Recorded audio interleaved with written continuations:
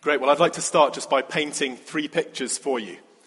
In the first picture, not like Bev would, although Bev has done us a very good picture, which I don't think we're going to have up on screen, but it's our Rooted in Christ series is based in part around a picture that Bev painted for us. It's on the news sheet. Thank you.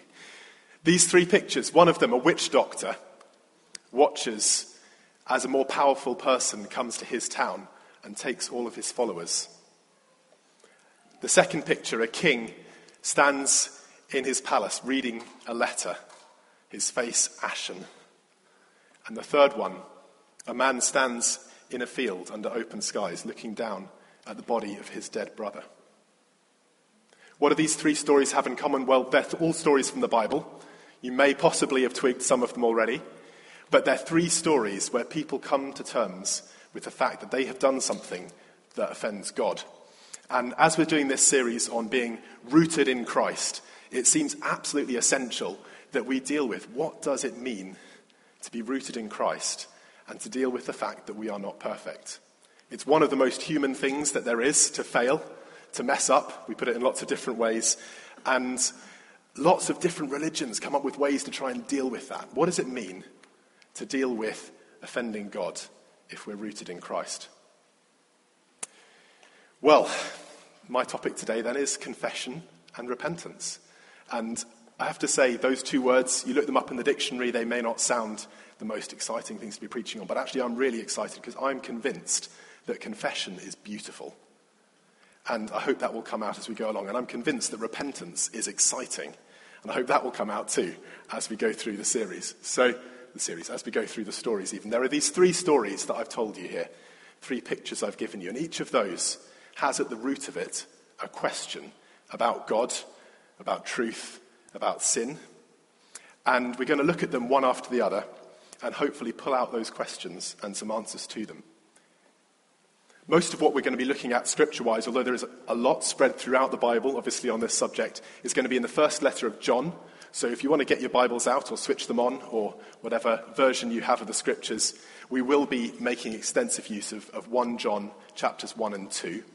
Now, the letter of 1 John was actually written about a very specific problem in the church that he was addressing, which I'm not going to go into today. So we won't be following it through in the verse order that he wrote it, but I would advise you go away and read it. Chapters 1 and 2 are just fantastic.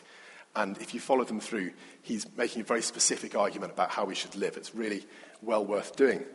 But we're going to start off, if I go the right way through the clicker, with the man looking down at his dead brother, which is, of course, the story of Cain. One of the earliest stories in the Bible, this is Genesis 4, and Cain's response to his offering being rejected and Abel's being accepted, his response to that jealousy inside him is to kill his brother. And we read in Genesis 4, the Lord said, "What have you done? Listen, your brother's blood cries out to me from the ground. Now you are under a curse and driven from the ground, which opened its mouth to receive your brother's blood from your hands." I keep doing this, don't I? There you go. When you work the ground, it will no longer yield its crops for you. You will be a restless wanderer on the earth. Now, in a second, I'm going to read what Cain's response is, but I'd like you to be thinking when I'm reading it about Cain's response. What does it say to you? What is it missing? This is what Cain says. "My punishment is more than I can bear. Today you're driving me from the land, and I will be hidden from your presence. I will be a restless wanderer in the earth, and whoever finds me will kill me." I just wonder, has anyone got any thoughts? What do you think of that as a response? Stick a hand up or something. Mary? It's self-pity, absolutely. I thought we might go through several before we got there. It's self-pity. There's no sense of remorse whatsoever, is there? You see, at the root of Cain's interaction with God is the question, why shouldn't I do what I like? Or perhaps, who is it who says it's wrong?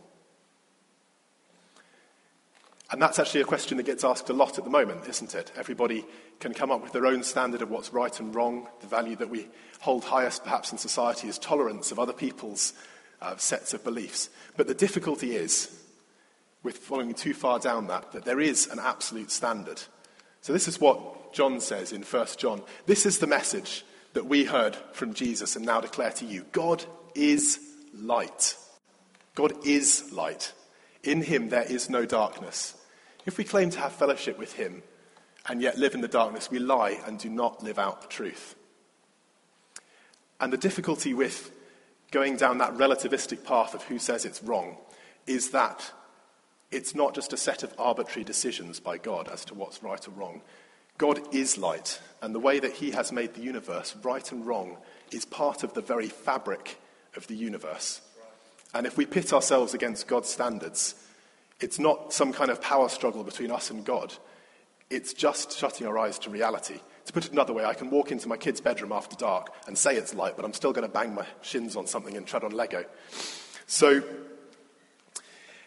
the first step in working out how do we cope with messing up, how do we cope with offending God, is to admit that he has the right to define what is right and what's wrong.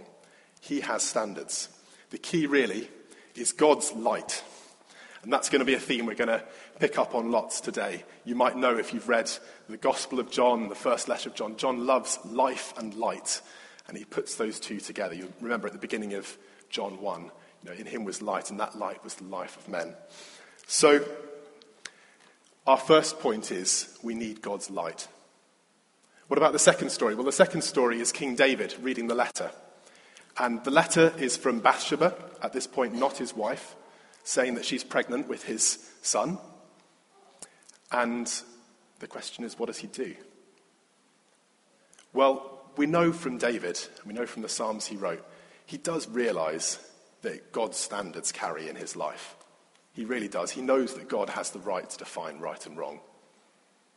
And that isn't his question. His question is a little bit further down the line. It's, can I cover it up? Can I get away with it? Can I hide it? We probably know Psalm 51, which is his response to when he kind of comes to terms with his own sin. And he makes this fantastic confession and asks to be cleansed. But there's also Psalm 32. It's not necessarily specifically about this incident, but it conveys this sense in him. He says, when I was silent about my sin, my bones wasted away. Day and night your hand was heavy on me. My strength was sapped like in the heat of summer. And the fact is that, no, he can't get away with it. One of the most enduring proverbs, one of the few that very few people will argue with, is the truth will out. You'll have heard it in different forms. And this is what David finds, of course, eventually. Steve was pointing out to me in the Watergate scandal, one of the reflections of somebody who was involved in that is that the most powerful administration in the world couldn't keep that secret. The truth will out. And Jesus says this as well. In Luke 12, he says that, be on your guard against hypocrisy. There's nothing concealed that won't be disclosed or hidden that won't be made known. What you've said in the dark will be heard in the daylight, and what you've whispered in the ear in the inner rooms will be proclaimed from the rooftops. Those are words to strike fear into my heart sometimes, I have to say. But this is a principle of the kingdom of God, is that the truth will come out. Now, I mentioned at the beginning that I think confession is beautiful. I'd like to explain a little bit more about that. There's a fantastic passage at the beginning of Isaiah, where Isaiah, on behalf of God, says, come on, let's reason together. Though your sins are red as scarlet, they will be white as wool. Now, in case that image doesn't quite capture it for you, I have a little story about a holiday we took to Cornwall. We often go down to Cornwall to stay with Caroline's parents in a holiday cottage down there, and they were off for the day, and Caroline and I looked at each other suddenly and thought, it's been very quiet. What's Poppy up to? Those of you who know Poppy will know that when she's quiet, the world could be ending in another room, quite possibly. And we went through there, and sure enough, she had found Caroline's nail varnish and was painting her nails. But being two, she wasn't just painting her nails. And this beautiful royal blue carpet that, as far as we could tell, was newly laid that year, was beautifully decorated with some red nail varnish. And the sinking sensation in my heart when I saw that. And we envisaged conversations with Caroline's parents, trying to explain to them why it was that we hadn't been supervising Poppy, and then conversations with the holiday letting agents about how much it was going to cost to replace the carpet. And we were praying. We were also looking on Google. which, thank the Lord, has lots of articles on how to remove nail varnish from carpets. And after keeping it very, very wet, this is what you do. If you're using this as a primer on how to get stains out of carpets, you keep it wet, and you get nail varnish remover, and you just work at it again and again and again, and you keep wetting it. And it worked after about 20 minutes of wetting and scrubbing and praying and wetting and scrubbing and praying. That carpet was back to normal again. And I cannot tell you the relief that felt. I cannot tell you how beautiful it was to go back the next year and go, can't see it. Got away with that. But in the right way, because we put it right. So I think confession is beautiful because what it brings about is that cleaning, that purifying.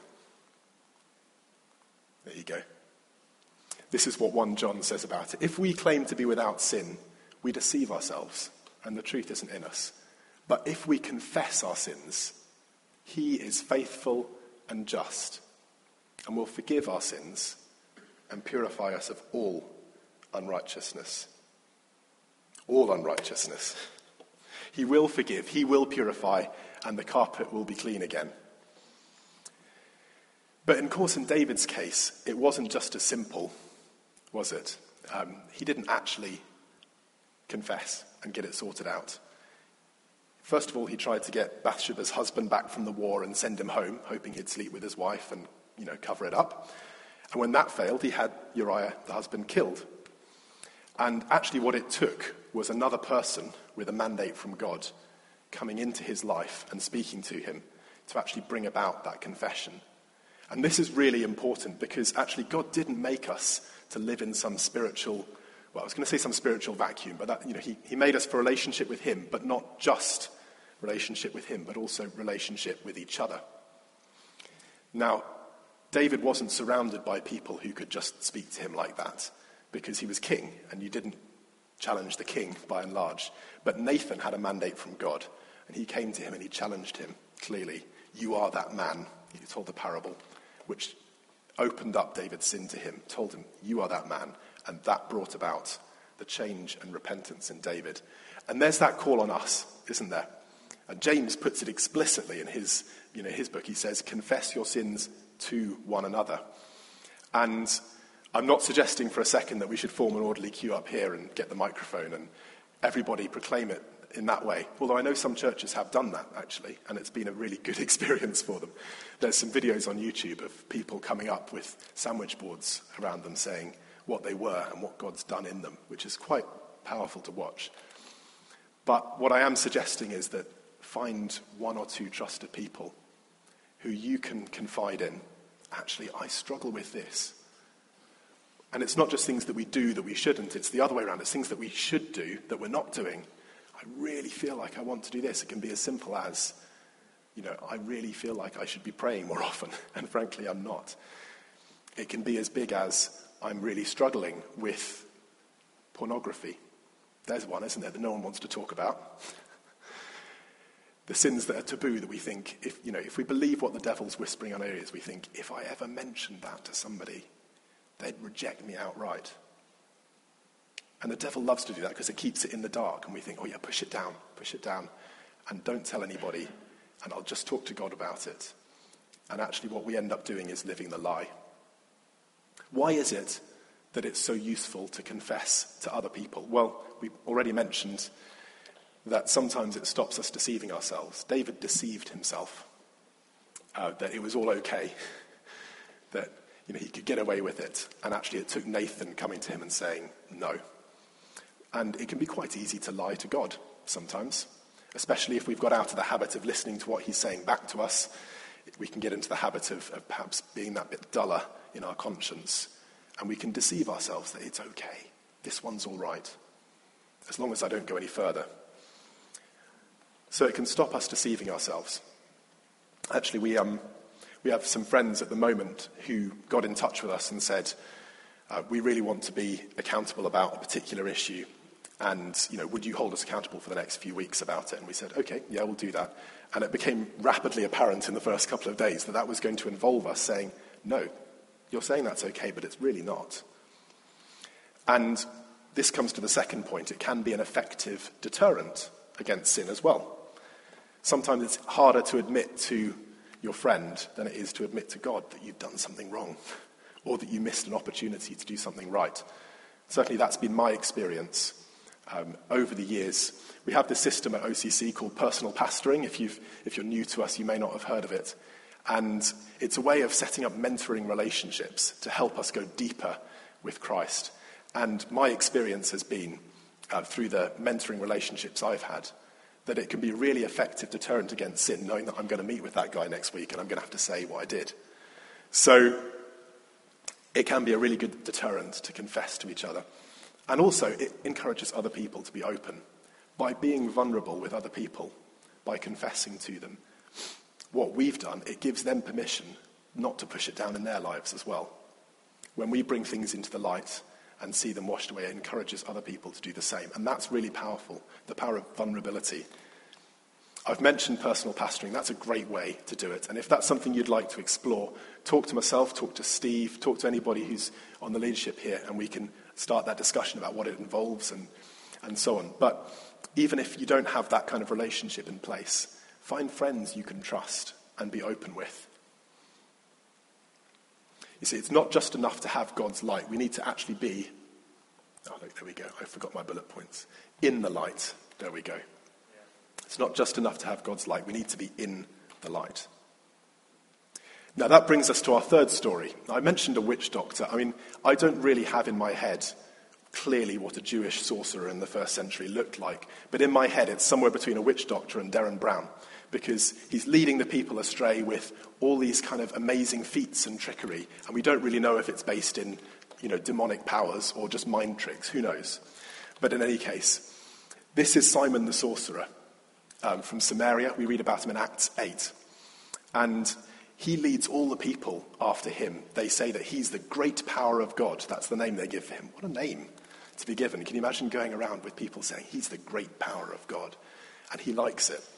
But when Philip turns up, he starts doing greater things. We don't really read what they are, but he starts doing greater things, and the people all go after Philip instead.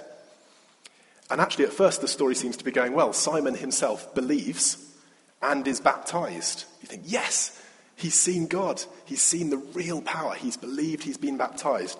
But actually, this story isn't really 100% positive at all. Because then Peter and John come from Jerusalem and start praying for people to receive the Holy Spirit. And you know from reading Acts that at that time, quite often what that meant was people spontaneously prophesying, speaking in tongues. It was an exciting thing that happened when they laid their hands on them.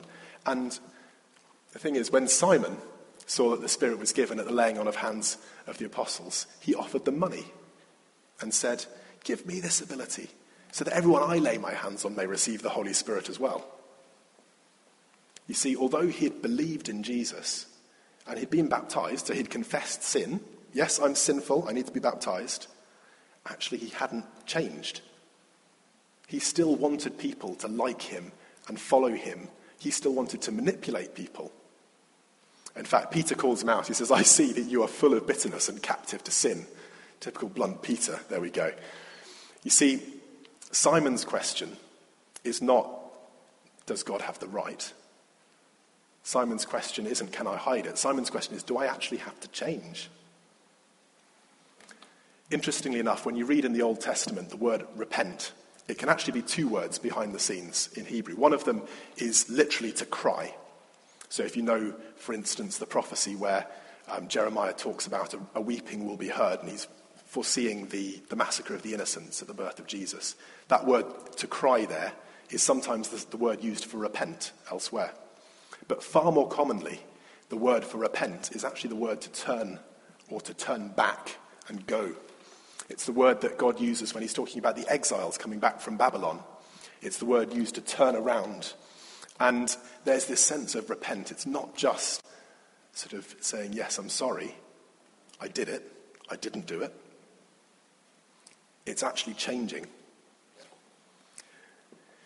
Jesus said, "If you love me, you'll keep my commands." That's John 14. And John actually unpacks it a bit further. He says, if someone claims, "I know God," but doesn't obey God's commandments, that person's a liar and not living in the truth. But those who obey God's word truly show how completely they love him. That's how we know we're living in him. Those who say they live in God should live their lives as Jesus did.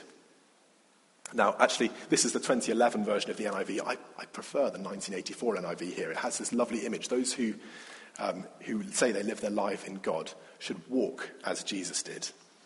And I really like that picture of walking as Jesus did, because Jesus, as he walked around ministering in first century Palestine, he did everything in the light.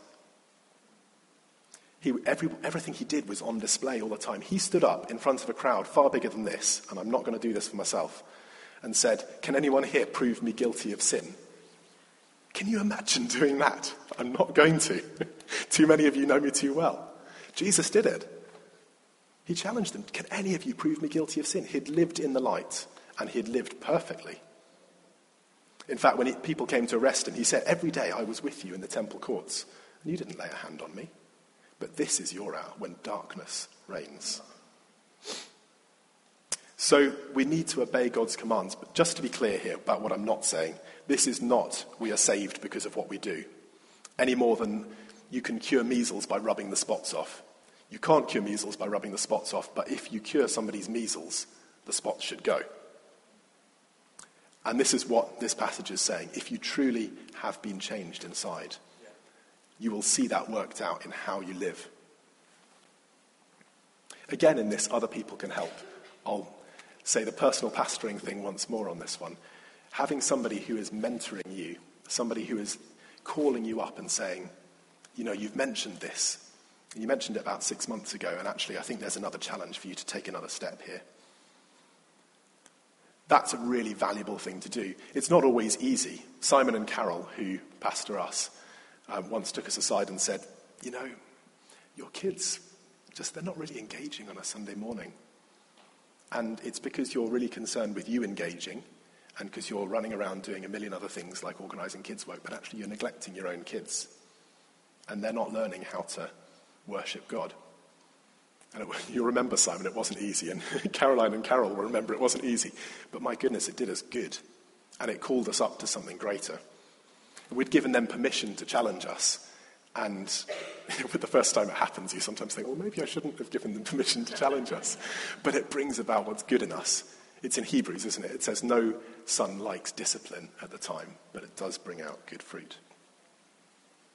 You see, it's not enough just to be in the light. We need to walk in the light. Now, I said that confession is beautiful. I said that repentance is exciting. Now, this is why repentance is exciting, because repentance is not just about what you're turning from, but what you're turning to. And there's a fantastic passage, isn't there, in Hebrews about throwing off everything that could hinder us and the sin that easily entangles, and running the race laid out for us like Jesus did. Because if I'm turning from sin, I'm not just turning from an empty way of life that does me harm, but I'm turning towards a race that I'm running towards Jesus, the maker and creator of the universe. I get to live for him. I get to be part of his plans. This is fantastic, guys.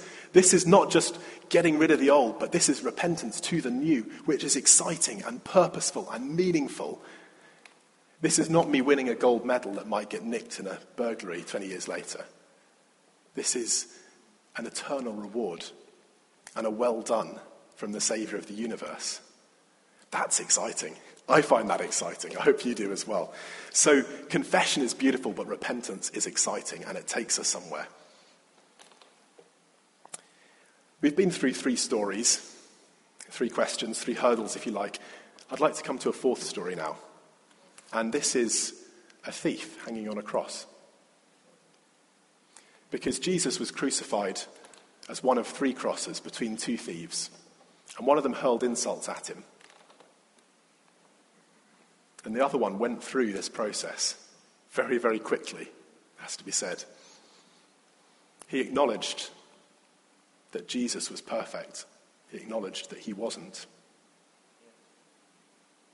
And then he appealed. He didn't really have any life left to change. So all he had left was his words. But he appealed with everything he had, and he said, "Jesus, remember me when you come in your kingdom." He said, we're suffering for what we've done. That's just. But he hasn't. done anything wrong. Remember me when you come in your kingdom. And I want to appeal, Steve mentioned it earlier, to anybody here who doesn't yet know God's forgiveness, because it is an amazing thing. I still remember the time when I became a Christian. I was 14. I was away at a church weekend, and at that time, guilt was a major part of my life because I was, among other things, a compulsive liar. I'd spun all these stories because I was insecure, and I thought I would make myself more likable if I had all these different stories about me. And the trouble was that I had to tell more stories to explain the old ones, why this hadn't happened despite this, and you ended up with this tangled web. And I just remember feeling guilty, going to bed every night and just feeling guilty. And I remember distinctly, after giving my life to Jesus, sitting in the car on the way home with my head back on the parcel shelf, and it was sunny. It was just that lovely warm car feeling, combined with a sense of lightness, because it had just been taken off. And that's why I'm saying, if you don't know Jesus' forgiveness, please come and talk to somebody at the end. Talk to me, talk to Steve, talk to the person who you came with, because it is a privilege. I feel so privileged to have been offered that chance to be free of all the rubbish. And I'd love to extend that on God's behalf to you. So if you haven't received God's forgiveness, you can today. For those of us who do know God's forgiveness, I think there's a couple of challenges for us as well. Perhaps one of them is just to acknowledge that God has the right to define right and wrong. We can quite easily start to take our cues on morals from society. We can start to take them from what we feel should be right and what we feel should be wrong. But actually, as we were hearing last week, we have a written testimony in the Bible, and the Bible makes it clear what's right and what's wrong. And I think for some of us there's a challenge to say, I want to line up my life with the Bible. I want to line up my life with what God says is right and wrong, rather than defining it for myself. And that might be just on a particular issue, or that might be as a general heart attitude. But there is that challenge for us today. And the other challenge would be to find somebody that you can trust and to confide in, and to make it a regular practice to confess to each other. These are the things that are not right in my life. These are the things that I want to be investing myself into. Would you help me? Would you stand alongside me?